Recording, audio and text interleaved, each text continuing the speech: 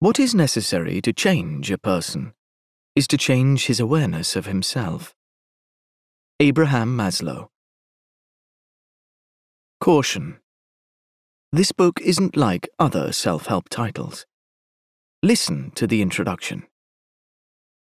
Usually, when I pick up a self-help book, I immediately skip to chapter 1, because who has time for reading or listening to introductions nowadays? There are things to do, demands to meet, goals to achieve, and places to get to. Of course, being busy and being productive are not the same thing. I often treat self-help books the same way I treat new appliances. I just want them to work, and I don't have time to read the instructions. Inevitably, I later regret not reading them, when they would have saved me hours of figuring out why the appliance doesn't work. So, as tempting as it is to skip ahead, I invite you to slow down first and take the time to learn more about the journey you're about to embark on with this book. Stop the busyness and rushing. This time is for you and you alone. Turn off the phone, get off social media, pour yourself a chamomile tea, take a deep breath, and mindfully listen to this introduction. Because you need to understand what this book is about, why I wrote it, and how it's going to help you change your life. You are worth investing time in. Self-awareness is the key to personal transformation.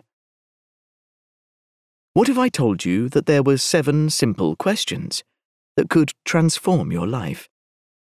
Well, the good news is that there are, and they're called the 7 questions, which have been expertly distilled from over 13 years of experience in personal development. This includes numerous forms of mentoring, coaching, psychotherapy, and addiction recovery programs I have undergone myself, as well as years of training in various styles of coaching and solution-focused psychotherapy.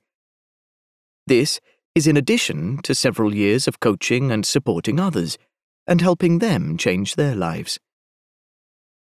Throughout my journey, I discovered the vital component behind personal growth: self-awareness. And one of the best ways to get more of this is by asking yourself questions.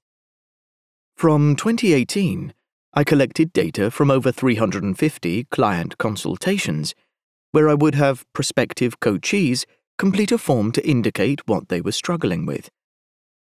And I discovered the most common reasons why people were seeking out a life coach like me. From least to most common, these were 10. Not enough money. 9. Difficult emotions, anger, fear, sadness, etc.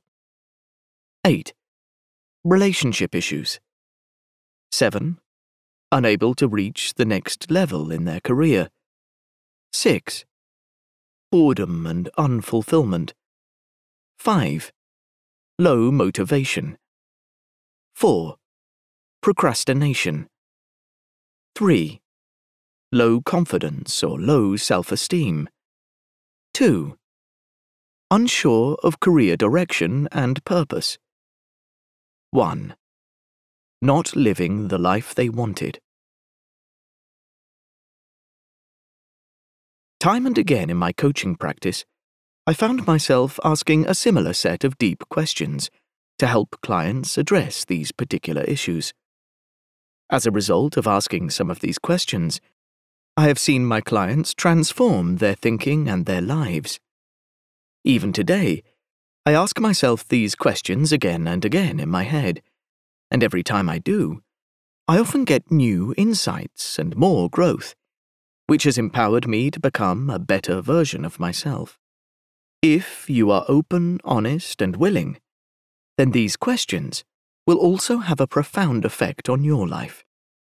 While advice can be useful or even necessary in some contexts, by itself, it makes it hard to access self-awareness, as it's generally take it or leave it. Questions, however, force you to look within and help you to gain self-awareness.